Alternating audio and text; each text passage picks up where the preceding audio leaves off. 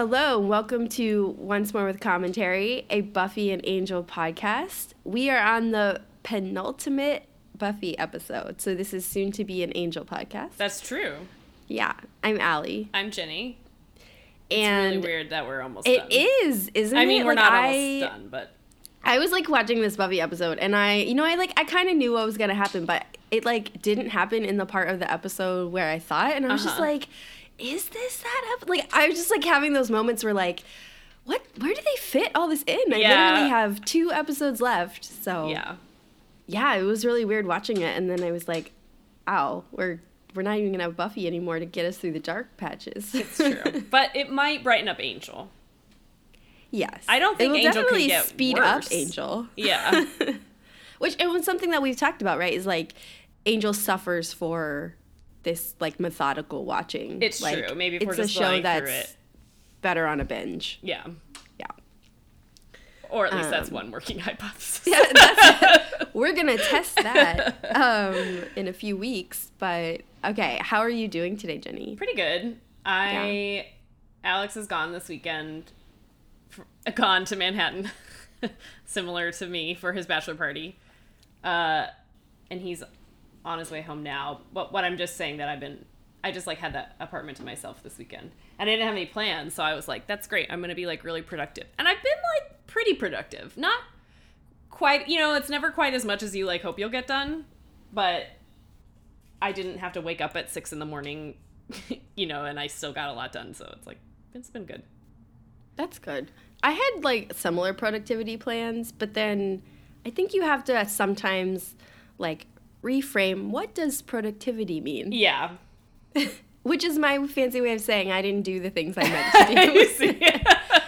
But what I did do... I didn't do everything. Yeah. I did finish a book and read half of another, and I made a loaf of bread, and today I'm going to a yoga class, so I'm that is a different kind of productive. Yes. Well, some of my some of my productivity was cooking and food prep. I didn't actually do any cooking yesterday, but I did do some food prep. And then I really wanted to do some of the pre-chopping and then cook one meal for the week. And then the only one that kind of made sense to that would keep the best. I was oh, that's right. You forgot to buy, I neglected to buy butternut squash at the grocery store because I was in a farther place. And I was I could just go down the street and get that so that I'm not weighing myself down. And so I didn't make it. And then also I really wanted to make cookie dough last night. And then I let the butter sit out to room temperature. I had all this time. So I planned ahead. I let it get to room temperature. The butter was perfectly soft. And I was yes, I'm going to test out this new hand mixer that I got. It's going to be great. And I was you're an idiot. You do not have baking soda or baking powder. Oh, and no. I just told I knew I had all the other stuff. When I went to the grocery store, I was okay, I already have chocolate chips. I already have sugar. I need a little bit of flour. It was I had done the whole thing. I just totally forgot about those two. And I was well, never mind. This is not going to happen tonight. So... You could always make really thin and crisp ones. I was I'll just do that tomorrow. And I now have not done it yet, but I did leave my butter out. It's in the kitchen while we record, so. That's good. Yeah, I have some food prep to do too. But yeah, that's what I mean. It's I was I'm going to clean out all the random stuff I don't use in the kitchen and blah, blah, blah. And no, I didn't touch the kitchen other than to make a mess. So, Yeah. It's fine. Yeah.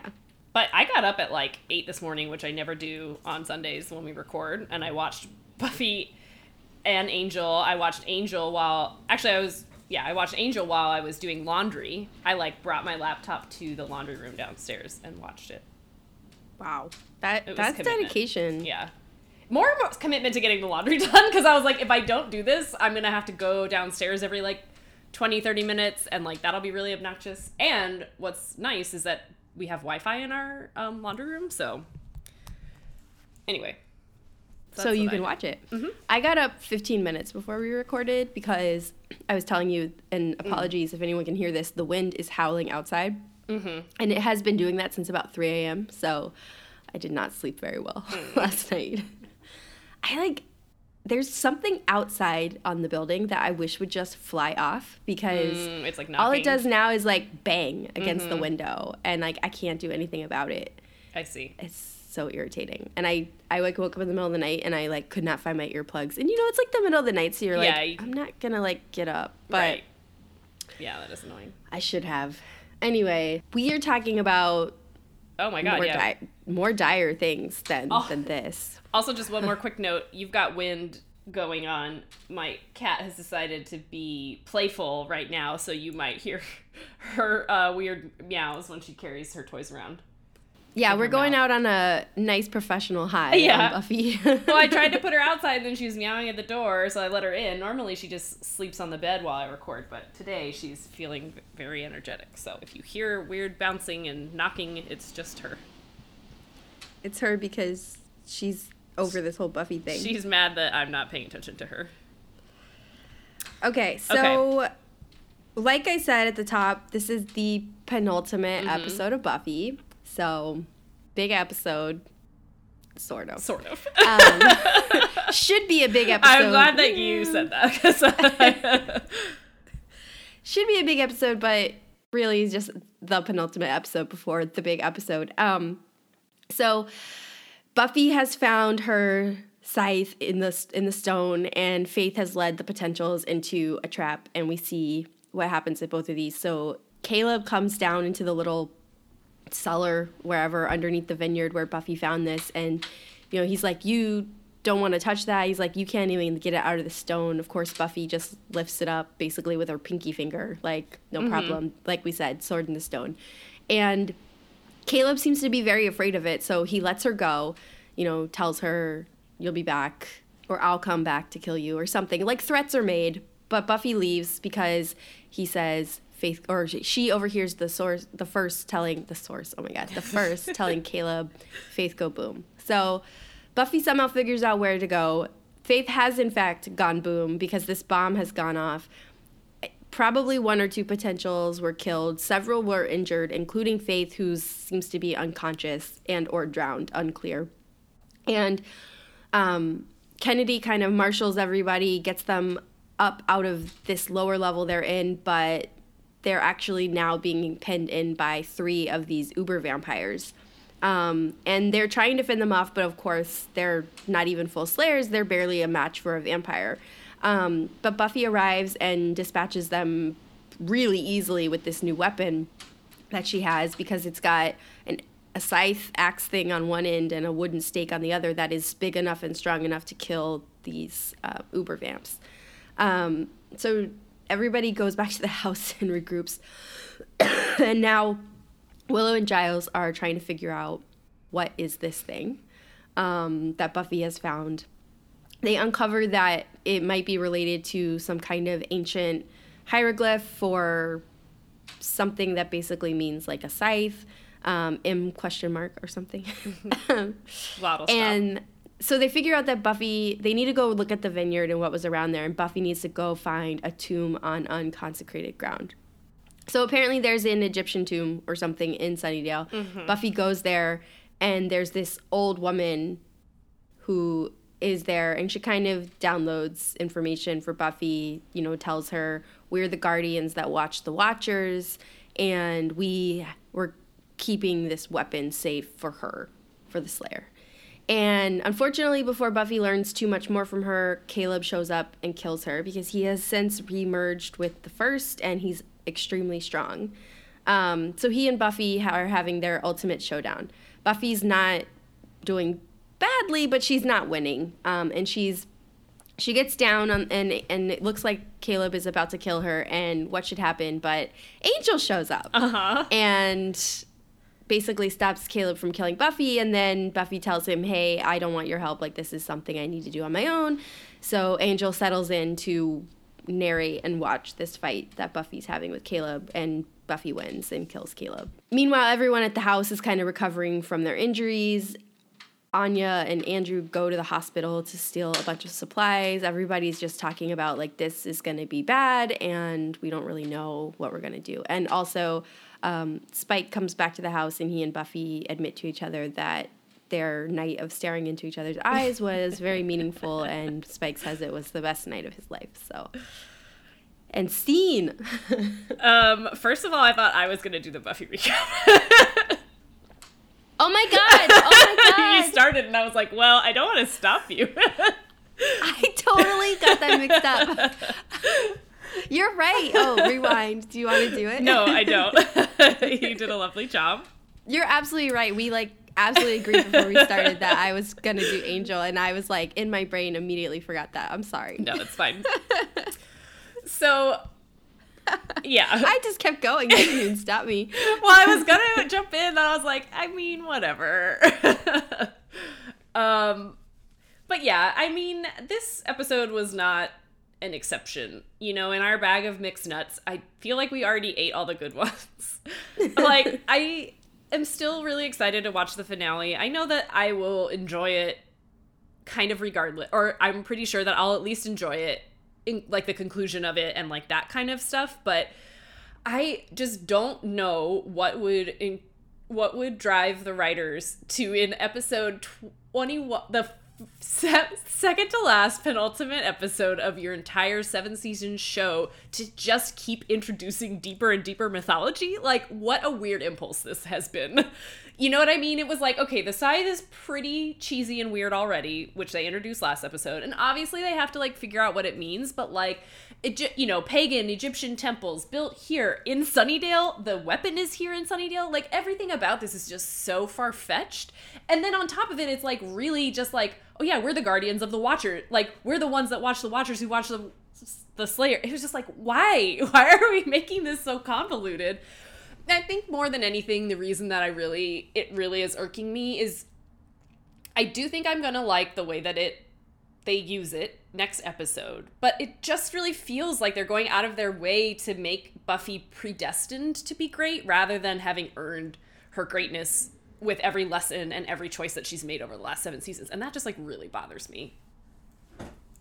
You know, I think you're right. It is a little bit, like I said, sword in the stone. It is and literally it's really annoying that's and Buffy even mentions that in this episode, and it is annoying that that's the direction that it went. And the only time I think they kind of overcome that a little bit is when Buffy is showing the scythe to Faith, and Faith is the only other one who can really feel the power that it has. Mm-hmm. And Faith says, oh, it feels like it's mine. And she's like, which means it must be yours. But what she's saying, I think, is like, Buffy has earned the right to be the Slayer that gets the weapon. Mm-hmm.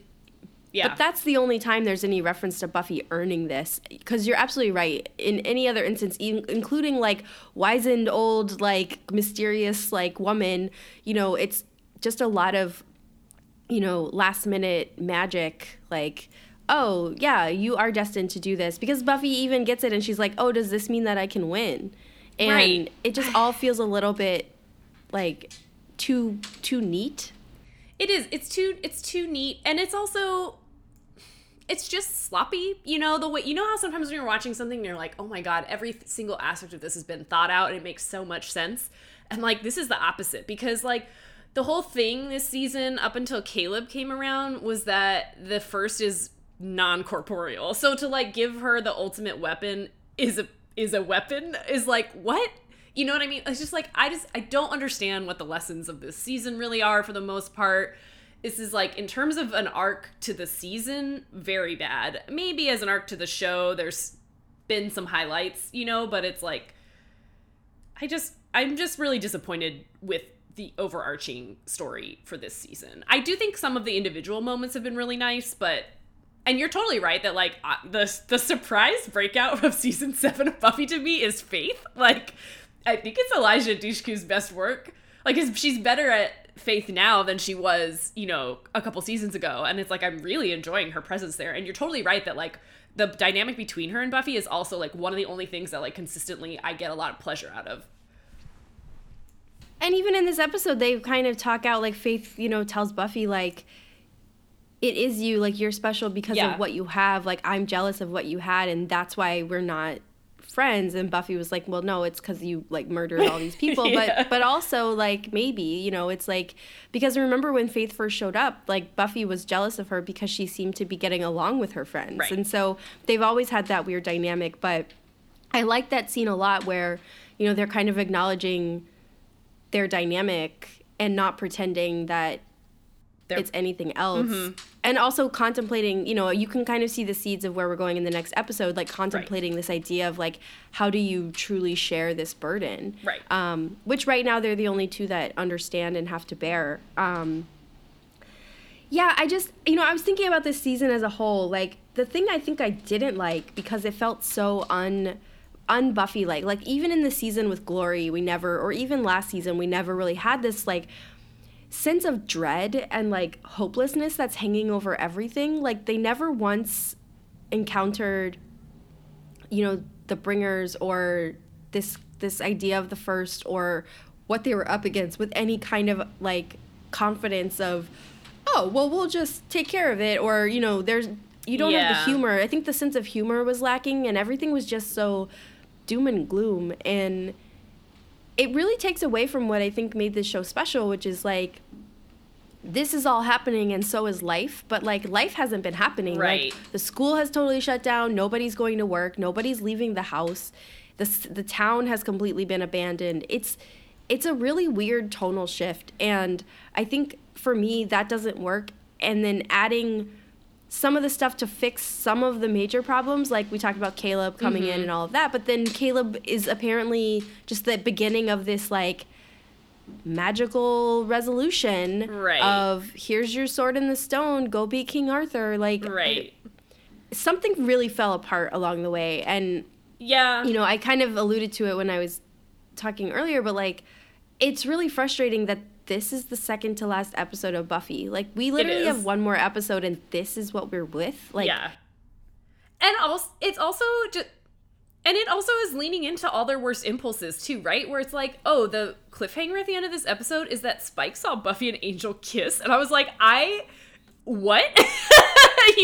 Like, I have no idea why Buffy and Angel kissed, first of all. I have a lot of complaints about the Angel scene, which I don't think most viewers share, but just regardless of that, like, this idea that, like, Buffy and Spike have come so far. We saw his speech to her in the last episode and their conversation in this episode, which are, like, this episode is, like, a little bit less impactful to me as, like, a person, but I don't know. Like, remember last week when we were like, man, Spike sure did, like, say the right things, and it seemed to really be coming from the right place, and to, like, at all pretend that Spike is now just gonna be part of a petty love triangle again was just, like, again, in the second to last episode of this whole entire series, like, why are we going back to that well? Like, it just seems so stupid. It's like, why? I don't know. So, yes, in terms of a penultimate to the whole series, would have been a disappointing second to last episode of any season, but to the whole series, it's just like, what are we doing? There's little moments that I liked, but I'm shaking my head. So I want to talk about this Angel thing, and I'm glad you brought it up. Because maybe a lot of people like it. I think you and I are in agreement. I got, like, a little thrill when he, like, showed up, but then it was like he showed up and was just, like, narrating this fight and, like, being like, oh, you're so gonna lose. Oh my God, I missed watching this. And I was like, I'm sorry, who is this Angel that you've, like, airdropped in here that would never say any of these things? No. And also, like, I have a bigger problem, I think, with the concept that Angel has to show up at all. Yes. Because he's been off in his own thing, and so, like, if it's the last episode of Buffy, they've already kind of gone their separate ways. I don't really agree that Angel even needs to be here. And also, when you are watching Angel simultaneously, this appearance makes no sense. It sure doesn't. And that's another note that I have, maybe that, I don't know if that's more of a Buffy note or an Angel note, but, like, what the heck are the timelines right now? Angel, the show's, this whole season has seemed to take place over the span of just a few weeks. I guess that's true for Buffy too, but yeah, it is really confusing. Like, how did he get there? How did this happen? I think it doesn't bother me. In fact, I do sort of like that, like, the networks allowed David Boreanaz to make an appearance in the last episode, the last two episodes, I guess, because he's still there. I don't know. It doesn't bother me entirely that he comes back, but I definitely could have done without it. It really bothers me that he has to step in to, like, save Buffy from Caleb, and then I agree that this, like, narration is completely out of sync with who Angel the character is. Even, like, I know we've seen Angel lighten up a little bit on his own show, but, like, he's not at this level, and even if he is, that was never his dynamic with Buffy. You know what I mean? Like, they were not quip pals. She's done that with almost everybody except Angel, so to, like, think that that's what I want out of Angel's reappearing in the show is, like, so misguided. I have read a lot of people, I don't know, I forget which TV critics it is, but I've seen a lot of people talk about how much they love the last Angel interaction, and maybe they mean what they talk about in the next episode, but like it is so blatantly out of place in this episode to me. I don't know why anyone would enjoy it. It feels like pandering to bring him back at all. Like I can see yes, I do like his appearance in the next episode, I'll grant you that, but I don't think that it needed to happen at all. And when you think about life, like you have these important relationships that sometimes don't last, but you don't have to go back and revisit them to prove that you've grown or something. Like it's not necessary. And I think the arc that Buffy's been on, where she seems to also like, it seems to be weirdly undercutting this idea really where Buffy has not outright proclaimed like independence, but she hasn't fallen back into old patterns with Spike. They just kind of like laid on a bed together and then admitted that it meant something, but she's not saying, oh, okay, we're going to be together or any of this. And so like to have her ending in this story have to involve revisiting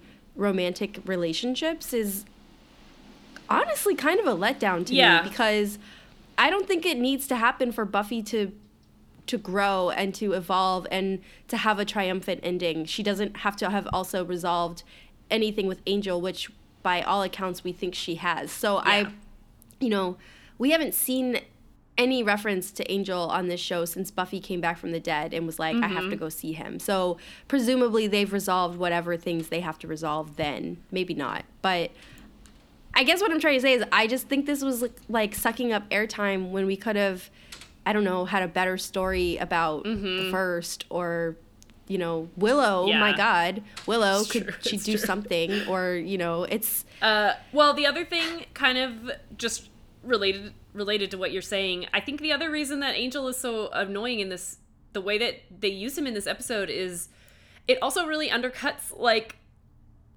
because Buffy's so happy to see him, and it seems like this moment of triumph when he steps in to stop Caleb from, like, killing her.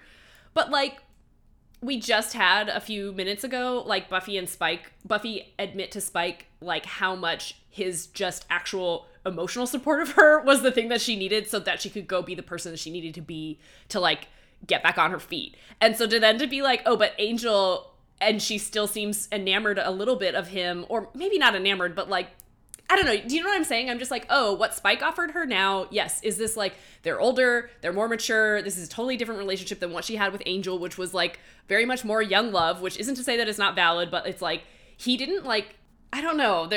I dislike that he kind of gets more applause for the way that he steps in and saves Buffy when Spike was the one who was there actually emotionally supporting her.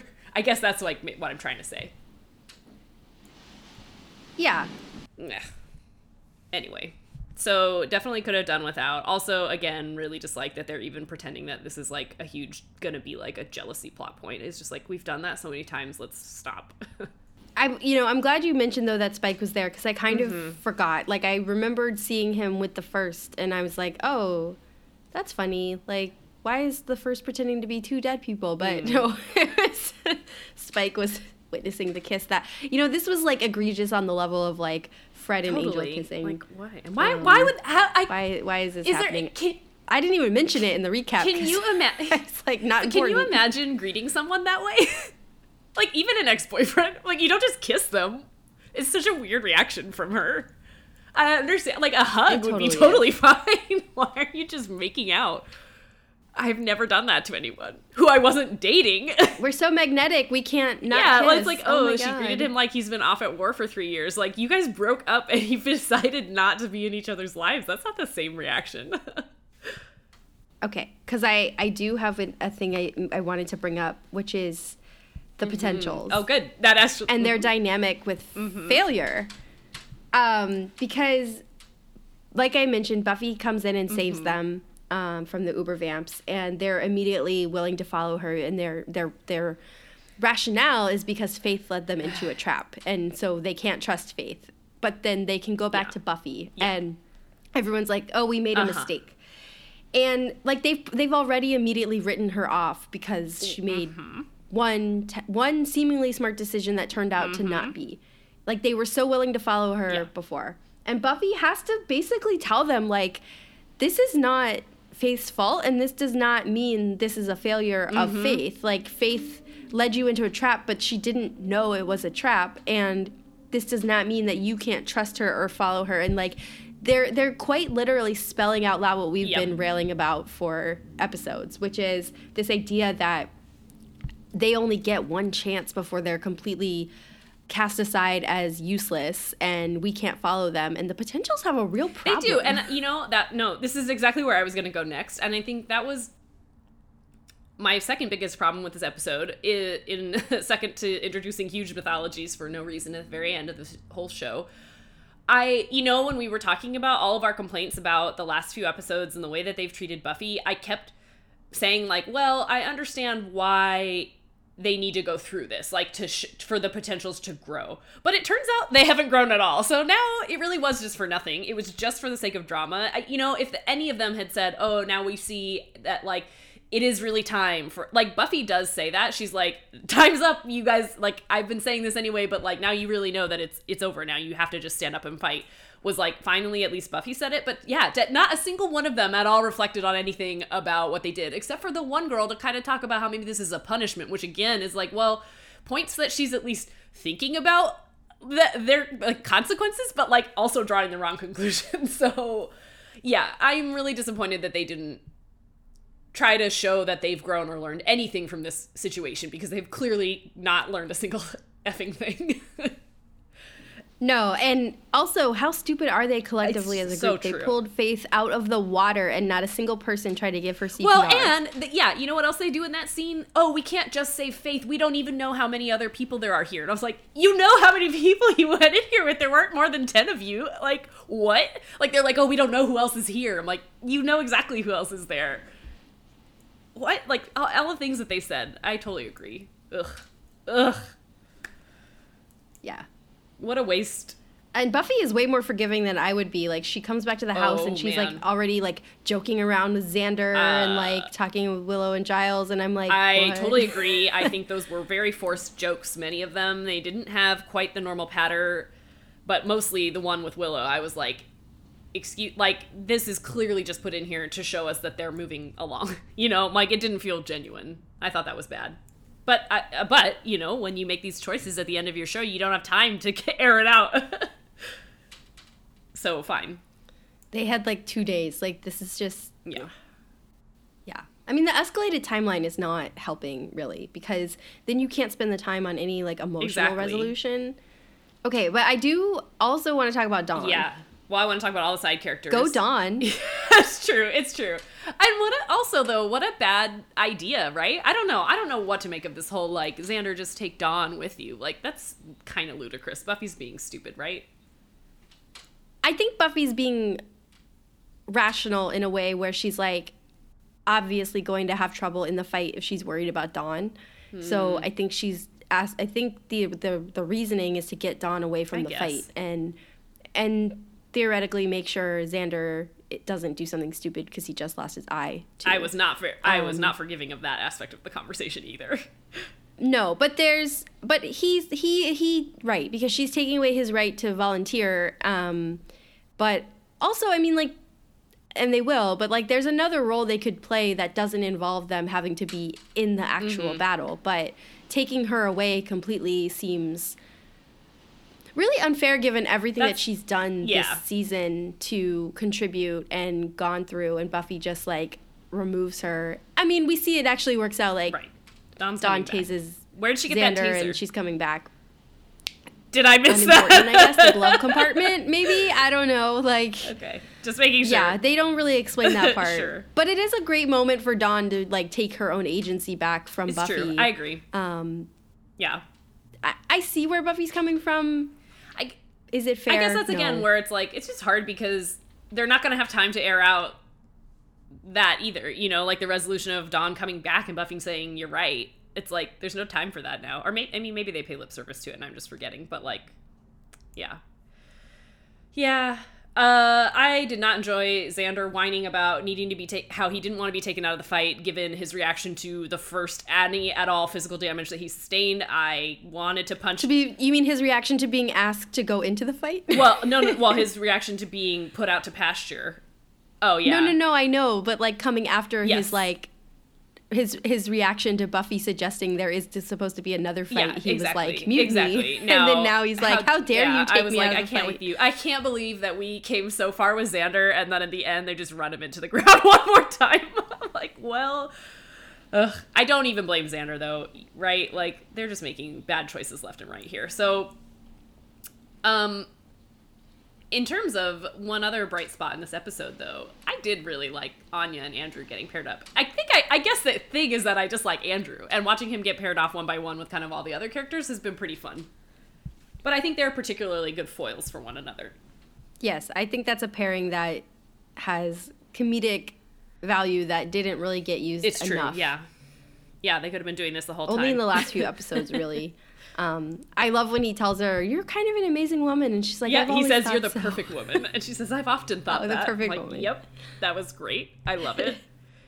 And I guess I just also, for somebody who hasn't had as many seasons for character development and who has had to, for a lot of good reasons, I think, be mostly sidelined in this season, I think Andrew, I was really pleased with where he ended up. I really thought that was like a good kind of classic Buffy scene where it's mostly funny, but then they both get to have their one kind of, more serious moment where Andrew says, like, I think I'm pretty sure I'm going to die, and I'm okay with that because now I'm, he's just kind of made it where he's fighting for the side of good. And I was like really happy for him. And I liked Anya's Yes. speech about, human resolve and, how they seem to do a lot of stupid things, but really it's just they don't give up. Yeah. And Anya's still, what goes kind of unsaid, I think, is Anya is still thinking of humans as a them. Yeah. But really she's kind of adopted her own humanness. Humanity, I guess, is the word I'm looking for. Yeah. Huh. And she loves humans. And this is an apocalypse that she's not going to run from. She's really grown a lot, too. Mm-hmm. Oh. So when Xander chloroformed Dawn and when they're at the car and they're looking for like a crossbow or something, Yes. did she reference that Willow's cat was she killed by a did. crossbow? She sure did. Okay. Yep. It's a pretty It's like, okay, that's one question answered. Where's pretty the cat? dark days over there for Miss Kitty Fantastico. I thought that was a really weird decision, but okay. It was like blink and you miss Yeah. it though, because like she was like, "Oh, not since that time with Miss Kitty Fantastico," Yeah. and I was like, "What? Excuse me?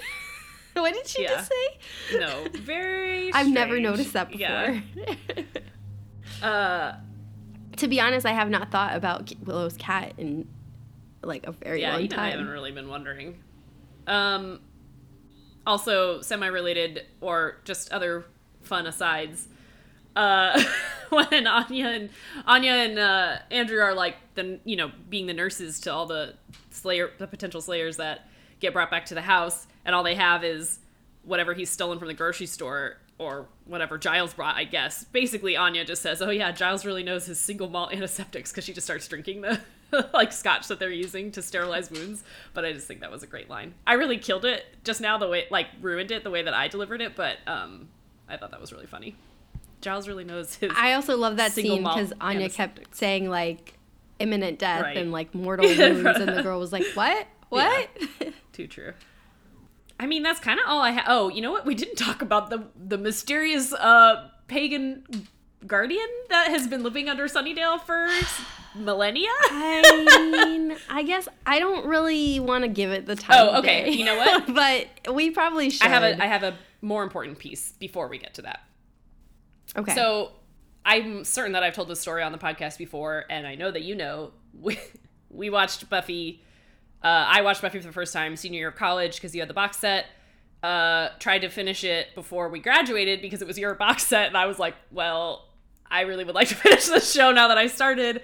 But we were running out of time and had a lot of graduation ceremonies and whatnot to do. So I finished season 6 while I was packing up our dorm or our apartment. And then I was like, there's literally no way I can finish season 7 unless I do nothing else for a solid 22 hours. And you very graciously were like, you can just borrow the DVDs and send them back. So what I'm trying to get at, first of all, is just recall that beautiful memory, and thank you for being so generous. But I know I watched this like right after we graduated college, and I had in college taken a few linguistics classes, and I must have been so excited when Willow is like trying to figure out what the axe means, and she's like, "It's M question mark," and I was like, "That's not a question mark, that's a glottal stop." And I was like, "Oh my god!" I bet 22-year-old Ginny was so excited to know what that was. I'm still excited that I know what that is, but like, I must have lost my mind. I don't have a particular. I remember watching the series finale because I watched it with Jordan. He came over to my parents' house to watch it with me, but I don't remember watching this one, but I must have been so over the moon to know about that. Anyway, so that was one bright spot for me watching this episode. What that information led to kind of didn't make any sense. Why it needed to be a glottal stop didn't make any sense to me either, but nevertheless, I did used to know a lot of the International Phonetic Alphabet, and I now pretty much only know that one. I did think of you when I was watching that, and Giles was like, "Oh, it's a glottal stop," and I was like, "I bet you knew that." But you know, again, the part that I get really frustrated is like it leads to a literal Egyptian tomb in Sunnydale that they've never seen before. It's so weird. It does, and it's like it's not even like an approximation. It's like there are like hieroglyphics and paintings on the walls and stuff. And the woman is not Egyptian. I don't. Right. And I think the other thing I noticed, especially in that scene, is it's like now they've had to build so many sets for these elaborate stories they're crafting. The sets are not that good. You know, and it's like, I cut them a lot of slack in general because, like, that's just kind of the look of the show and what they generally had as, like, resources to build things, so fine. But, like, stop writing new elaborate set pieces that you need when it also is serving the story pretty badly. So, yeah, I didn't like that. How is she... I also like this late-breaking idea that there's a group of women guardians who are watching the Watchers is... frankly doesn't track because the Watchers have done some really dark stuff to their slayers, and they've just been waiting. The Guardians were unbothered by that, I guess. Yeah. Doesn't make a lick of sense. No. They weren't guarding them very well because they let them get blown up by Caleb. Yeah. And again, you know, where this season started with this whole back to basics notion, and then all this stuff started happening. This is not exactly. Basic. All this stuff started happening with the Hellmouth, and that made a lot of sense to me as a like conclusion, right? Like, yes, now to finally fight off with the Hellmouth once again, which has been the center of everything for 7 years. Instead, no, it's this other, you know, order that oversaw the order that we've never talked about. Like, it's just so many layers. Can you imagine if this season had been like Buffy's fighting the First, who is this incorporeal entity that she can't really figure out how to fight, but the ultimate goal of this first evil is to really open the Hellmouth for maximum damage, and Buffy's got to finally figure out once and for all a way to close the Hellmouth. That would be great, and that would be full circle, and that would be back to basics, and that would be very fitting, and we wouldn't have to deal with any of this. Even the Ubervamps coming out is like, I'm fine with that, because I'm like, oh, that's actually kind of cool that there's this like primitive vampire living under the Hellmouth that the Slayers have to fight, and you create an army of Slayers to do it. Yeah. That's great. Yeah. All the rest of this, like, Sword in the Stone stuff, I'm just like, no. Why? Yeah. Like, Buffy couldn't just, like, have Willow magically imbue any weapon that she wants? Yeah. I don't know. Speaking of full circle, I did also just want to point it out that Faith almost nearly drowns in this episode. I felt like that was notable. Oh, yes. I mean, does it really have greater symbolism than that is what happened to Buffy in season 1? Not really, but I still kind of liked it. It was a little throwaway. But Faith doesn't have a Xander to save her, and I also like the callback in this episode where Xander's like, well, if you die, I'll just bring you back to life. That's what I do, because he's done it twice. And in the same episode where Faith kind of suffers a similar fate as Buffy in Prophecy Girl, I really, I did notice that. I was like, oh, but no one bothered to resuscitate her. Right. But she made it out anyway, I guess. Yeah. It'll be interesting to watch next week. Yeah. I mean, I'm not anticipating it. I do still know that I like the finale. I think I do too. In fact, yes, I know I do. I know I like the ultimate resolution. I just think they could have set it up so much better and not wasted so many episodes this season on nonsense. Absolutely. All right. Should we move on? Let's talk about Peace Out. Peace Out. I had to take these notes by hand because I was doing laundry downstairs. Actually, and I didn't bring my laptop. I brought my iPad, and then I couldn't take notes on it. Okay. So, Connor has, the Angel Investigations team, sans Angel, who's off in another dimension, and he brings them in to Jasmine, who it doesn't kill them, doesn't want them harmed, which is a little bit suspicious because why not? But she doesn't want them harmed because I think becomes clear, doesn't exactly know where Angel is. And she did recognize the zealot monster that was in the sewers with them and kind of maybe now have a sense of what Angel might be doing. So instead she just imprisons them, and they get to have a lot of conversations with Connor, and Connor does a lot of soul searching in this episode. Actually, a pretty big episode for Connor on the whole. So Connor, it reveals that he has in fact been able to see Jasmine this entire time. He has known that she is a liar this whole time. He just thought like this was better than the lies he was previously fed, which is so heartbreaking. Sorry, I don't mean to editorialize. But yeah, so Connor is like kind of just in and out of it this whole episode. He never really believed Jasmine, but he did decide that like allying himself with her was a better option for him than anything else. But now that the Angel's investigation crew kind of suggests like, well, maybe she's hurting Cordelia, maybe she's already hurt Cordelia, that she's eating people, he kind of they chip away at it a little bit, his relationship with her and his kind of decision. So meanwhile, Angel is off in this other dimension. Yes, has to climb a mountain, has to talk to a guy, has to do a thing, and lo and behold, he's able to behead a demon who knows Jasmine's name and bring it back through the dimension, cut his mouth open dramatically so that he can say her name in front of everybody. Jasmine has gone ahead with her plans to have a press conference to get her message out to the whole country, if not the whole world. But before she's really able to succeed in doing that, this happens, her name is revealed, and the spell is broken, so everybody sees her for the monster that she is, and she immediately loses all of her followers. So yeah, Connor finds Cordelia where they are keeping her body, and again does a lot of soul searching. Angel gets in a fist fight with Jasmine, and when Connor shows up, it's not really clear if he's gonna defend her or not, and he does not. He instead punches her through the face and then walks away and leaves, maybe forever. And Angel goes back to the hotel, tells everybody what he's done. And then oh my god, and then Lila showed up. See, the way you forgot about Spike, I was like, oh yeah, also Lila? What? Yeah, and then Lila shows up, says something quippy.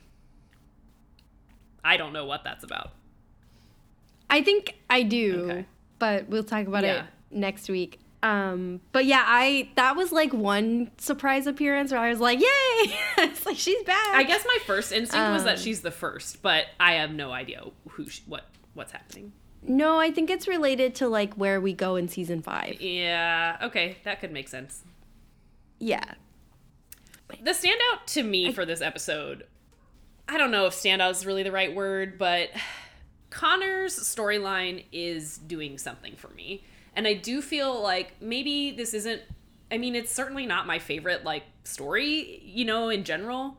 But for all of the kind of observations that you and I have made about Connor over the last couple episodes and how manipulated he was and how sad it is and all this stuff, like, I guess they've at least followed that to a logical conclusion, I think. Like, this revelation about how he's known about Jasmine the whole time, it really broke my heart. I was like, Connor is like one of the most tragic figures like I've ever seen. He really had no choice almost his entire life just to get flung into the situation where he was like, this actual hell on earth demon monster is better than everything else I've seen so far. So like, may as well, I don't know. That was just really sad.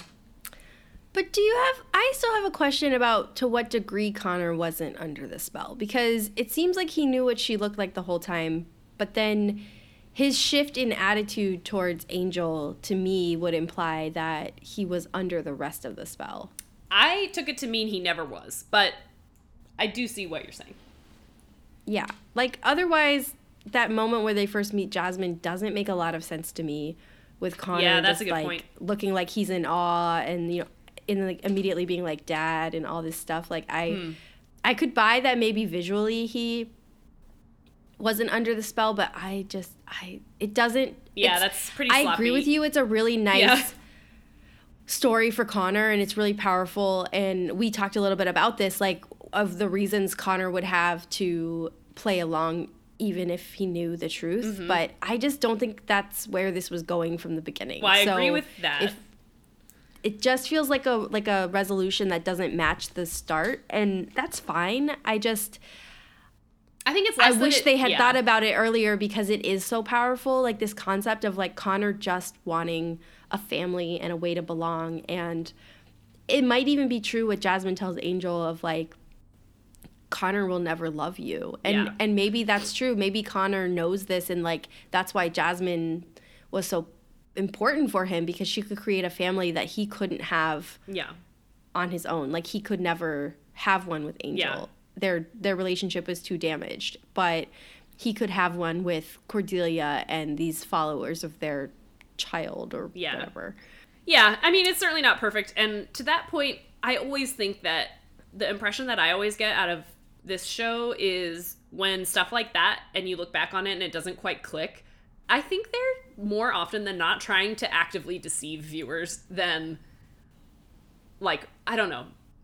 You know, like, they are more prone to this, like, totally take something and spin it 180 without any indication whatsoever. So it's like, it kind of makes sense to me that they would have been like, no, this was always the plan. But then going back to that, they're like, yeah, we just kind of exaggerated so that people would be confused. Or you know, would really believe that Connor was totally under her thrall the whole time. Like, I could totally see that also being the case.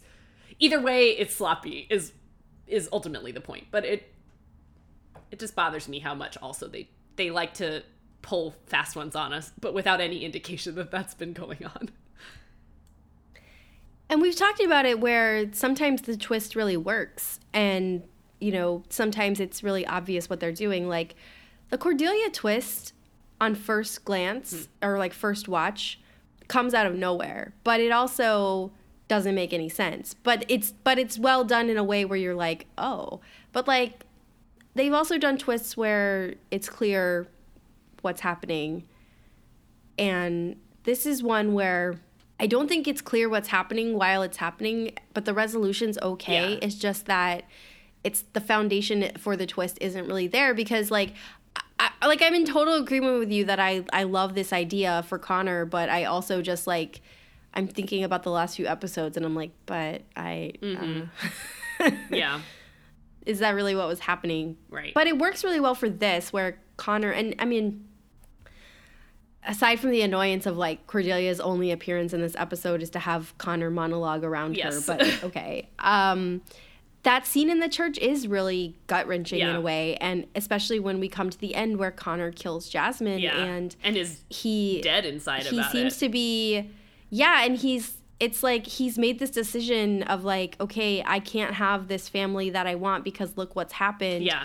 And so the only thing to do is to kill her, but he's not like immediately like, okay, I'll come back with you. It's just like, okay, there, I killed her, like, goodbye. Yeah. Like, no, I mean, I think that part was well executed at least, but I know his monologuing around Cordelia's body was like infuriating on the one level, and on the other level, very two cathedrals of them.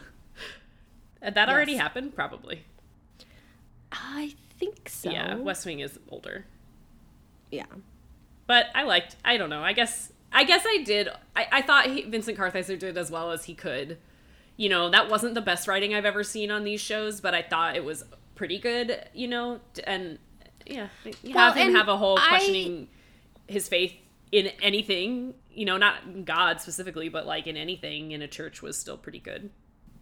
And I'm glad you said like he did well, because I thought this was a good episode for him overall, where even before we get to this point, he's trying to guard Fred and Wesley and Gunn and everyone, and he's also trying to stay loyal to Jasmine and help her, you know, have her big debut, but there's also these little questions that are coming up that he isn't okay with, and ultimately, you know, it comes down to, well, what did happen to Cordelia? Where is she and why? And you you know, and as Fred and the gang continue to tell him things that are actually true, and Jasmine continues to lie to him, like the seeds of doubt are there. And it's like, I think ultimately the reason he kills her and decides, you know, that not to cling on to this like family or whatever that she's created is because, one, it evaporates essentially, but also she has betrayed him in a way. Like, she's also not being truthful to him. Like, she's lying to him about Cordelia and the people and all of this. And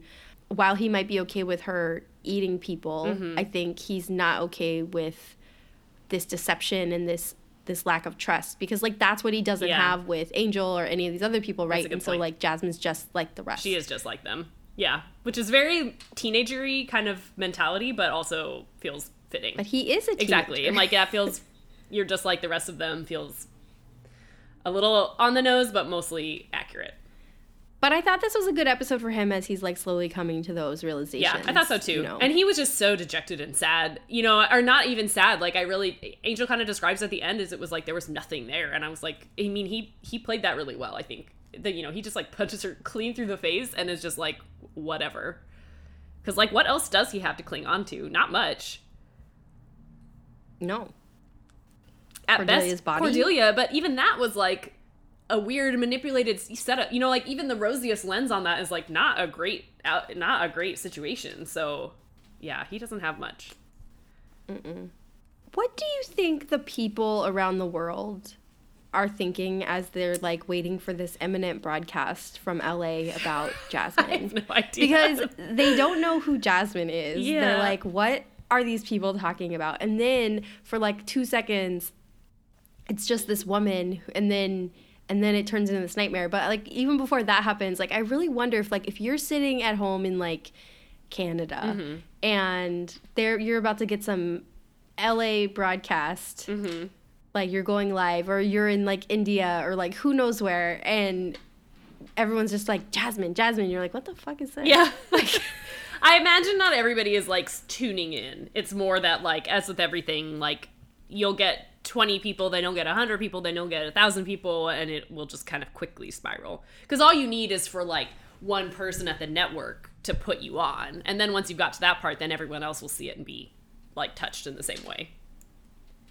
But also it seemed like her power has transformed where they don't even have to see her.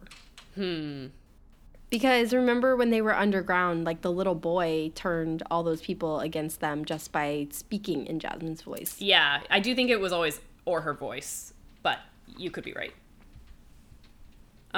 It's very unclear. Yeah.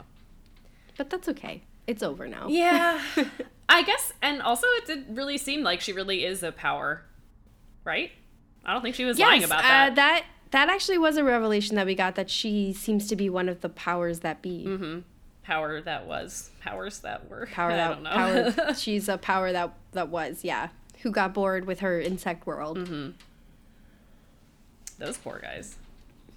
Yeah. But speaking of all of that, I know it's not the most important thing, but like I just really find myself wondering, like, did Angel just casually swing by Sunnydale after all of this happened, or like somewhere in between? Or, I have like, that question too. Or did Angel end before the Buffy season ended? Like, I meant to look up the air dates, because this just like, it's one thing to have, okay, we got this character to come over, thank you network cooperation, but like the timelines and the storylines on the separate shows like make this seem ludicrous. Yeah, I think they're gonna mention it in next week's, but I don't understand what day or time it is anywhere.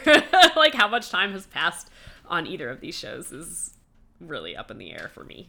Angel, you know, is in this other spider demon world, and he has to go up and see the like high priest, and then he's not the real high priest, is really this other guy, or you know, like the high priest doesn't know the name, it's the name knower who knows the name or whatever. Like that was also just very filler for me. I was like, I've seen Angel do this exact thing so many times, and like Angel the show again really has this obsession with like wise and or quippy sages, and it never is good. I think it's always a bad impulse that they have to just like have somebody who speaks some sort of wisdom or what is supposed to be wisdom, and then like, and what? Like, who is this person? I don't care.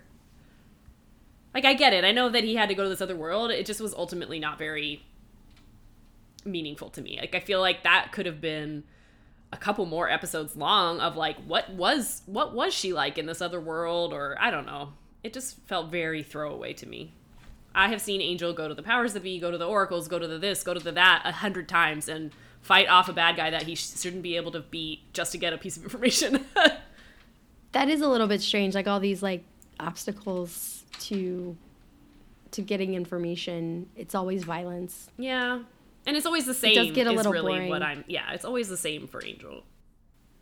You're right. Like, I mean, the guy that he had to defeat in this episode may as well have been Skip. Yeah, exactly. Like, it's just the same thing. Yeah. Maybe this guy will come back next season and tell us none of this happened, so. Well, I think that's what Lila's about to do. So. Great. Look forward to it. Leslie seemed pretty chill. His ex-dead girlfriend is sitting there. How is Connor strong enough to punch through Jasmine, but Angel was not? I think because she wasn't prepared. I mean, he punched through her face.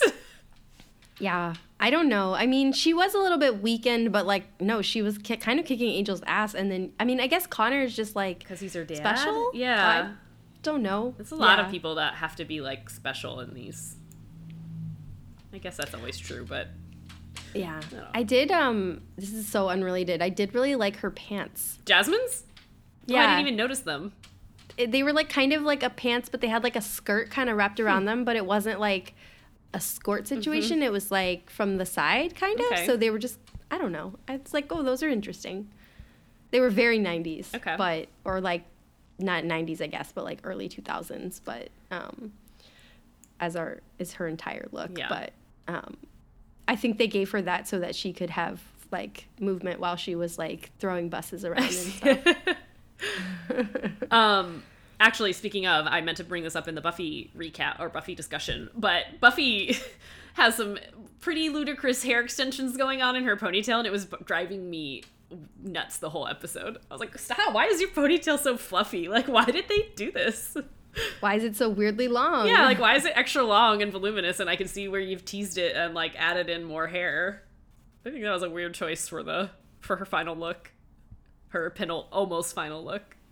But whatever. It's also, like, crazy to me because I was, like, thinking about this because it was a little bit distracting. And I was like, so are we supposed to think that Buffy, like, took the time to craft this, like, elaborate ponytail while the world is ending? Exactly, yeah. Or is it, like, a defiance of, like, well, just because the world's ending doesn't mean I can't take pride in the way I look? I know. Like, I was like, how do I feel about this? I know, and it's ultimately beside the point because that just has never been a realistic aesthetic for the show in general. You know, like, her outfits have never been realistic, so fine.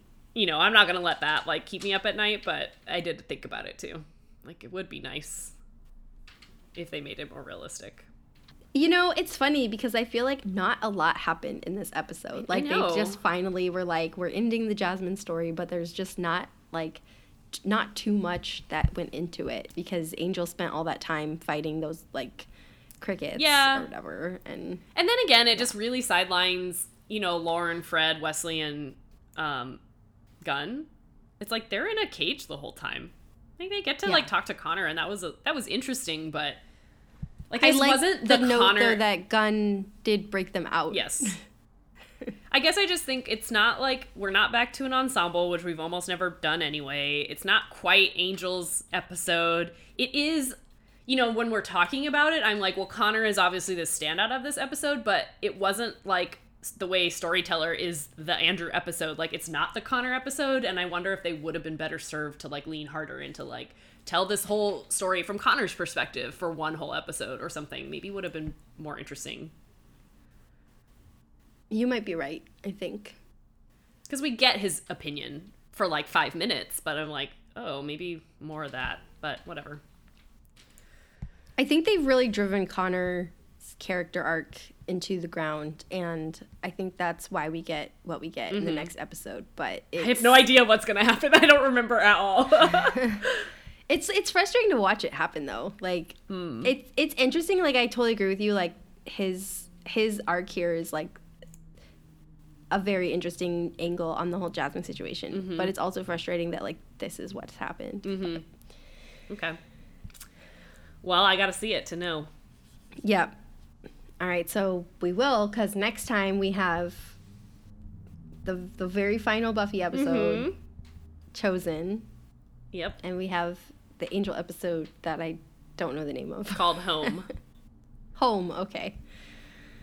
One day I'm going to have, or like next time, like next season, I'm going to have to look up the Angel episode names. Right, because you'll never know them. Like, there won't be Buffy ones.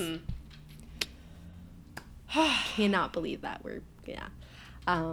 We should get champagne for the next episode or something. Yeah. I'll toast you from afar. Yeah. Maybe that means we shouldn't record it at 9:30 a.m. my time. But, yeah, we'll just put a little bit of orange juice in there and then it's fine. That makes it acceptable. That makes it appropriate. Yep. You're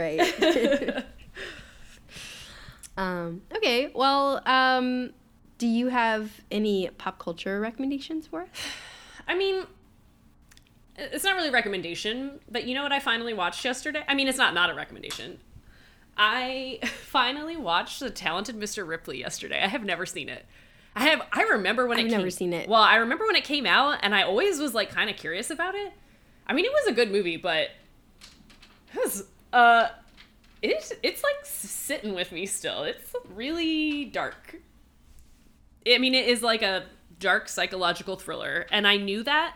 It's not like I was surprised, but it's still like, there were some moments that like kind of shocked me, and you know, it's like very devious. Also, it just is like, Jude Law is great in it. Matt Damon is the best thing I've ever seen him do. I mean, I haven't watched like a lot of Matt Damon movies, but like, he's really good in it. And it has Stephen Moffat in it, who first of all, also it was like the three most handsome men in their prime. Like, it was a very handsome men movie, but I don't know, everybody was just really good in it.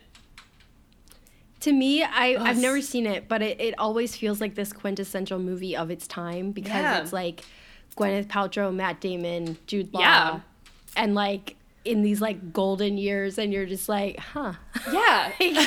Well, and think about where we've gone since then. So you know what I actually think I'm going to do is, okay, so you know that I'm on like a weird, like, I'm having a weird moment with podcasts where I'm just kind of like burnt out on everything, but it's also like the time that I have to listen to podcasts also kind of limits what kinds of things I can listen to.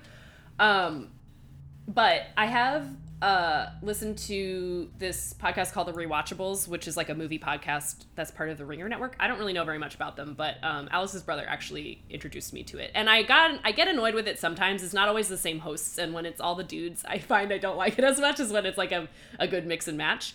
But just like in desperation yesterday, I was listening to some, and I listened to the one where they talk about The Holiday, and they were talking about how handsome Jude Law is for a really long time. I just watched The Holiday, so I was like, okay, well, I can't do that, but maybe I'll watch Mr. Ripley, Talented Mr. Ripley. So I have no regrets, but they have like a spinoff to that. So Rewatchables is just, they watch movies and talk about them. But I know that they started a side project where they're watching all the only movies that came out in 1999, because it's like a real slew of like great important things, or maybe just things that they think are great and important. But I have a feeling I will share those opinions. But Talented Mr. Ripley came out in 1999, and I didn't realize that until I looked it up, and I was like, oh, maybe they're onto something with this. So I think I'm going to look that up soon. But I did also listen yesterday to an episode of that show, The Rewatchables, where they had Aaron Sorkin on, and they talked about Butch Cassidy and the Sundance Kid, which I think is one of my all-time favorite movies, and is, I think, genuinely one of the best made movies ever. And like, it was that one I did really like. It was fun to hear Aaron Sorkin, like king of script writing, talk about how good this script was. Okay, so that one is a recommendation, I guess. Cool. That's like, what year was that movie made? 69, I think. Butch Cassidy, you mean? I meant Talented Mr. Ripley. Oh, no. Talented Mr. Ripley is 1999. Okay. So you've got a 20-year and a 50-year recommendation. I like it. Yeah. Oh, yeah. Well, Talented Miss Ripley, I mean, that's like a caveated recommendation. It was a really dark, parts of it were, you know, like, it's not like a fun movie that like anybody would enjoy. I don't know that if dark psychological thriller isn't your thing, then like definitely don't watch it. It was pretty dark. Even shocked me a little bit. So I'm always hesitant to be like the greatest horror movie, you know, because it's like not everybody can do that. So, anyway. I'm certainly probably in the camp that might not want to watch that, but I mean, I have always heard gory, it's good, and I've just never seen it. Yeah. I think I know the ending though. It really surprised. You know what? You know what is sitting with me about it? It really feels like a movie that could. Actually, this is true about Butch Cassidy and the Sundance Kid. Also, it feels like that could come out this year, and it would still be like modern and relevant and interesting. Like nothing about it felt dated, other than I know none of those actors are that age anymore. But like the rest of it, like it's set in the past already, which I think always helps movies where it's like it's not set in 1999, so it's not like 30 years ago. I don't know, but it was really, I was like, this I think could come out now and it would have the exact same impact. Maybe they should re-release it. Maybe. Like re-release, I want to be clear, I'm not talking about a remake. No, yeah, just, yeah. Yeah. Okay. Cool. What have you got? I don't have anything. I did finally finish The Good Place, though. Oh, I haven't watched the season at all, so no spoilers. It was very moving, but I won't say anything more because I know you haven't watched it. But if anyone hasn't finished it, I would definitely say it's worthwhile. Yeah. I mean, I cried. I'm sure I knew cry. I would. Yeah. Yeah. So, okay, what team are you on this week? This is tough. I don't know. Team Connor, because he needs it. He needs a vote of confidence. And he did kill Jasmine. Yeah, he took out the bad guy. Yeah. I guess I agree. There's nobody else that I like. I was like, I don't have another Exactly. choice. There's not another option. Buffy was fine. Spike, okay. Angel, definitely not in either episode. Yeah. Team Spider Demon. I can't vote for Angel because I don't know what he was doing in Sunnydale at all. Maybe team the head of the demon that had to get his mouth unsewn. The one who just went, yeah. I don't know what he said.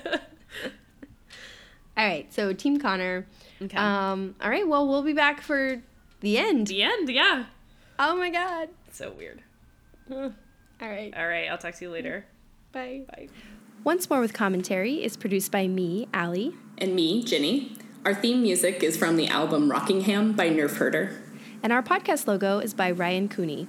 You can email us at scoobies@oncemorewithcommentary.com with any feedback, questions, comments that you have, and find us on Twitter and Instagram at OMWC Podcast. You can also find our most recent episodes and any show notes at oncemorewithcommentary.com.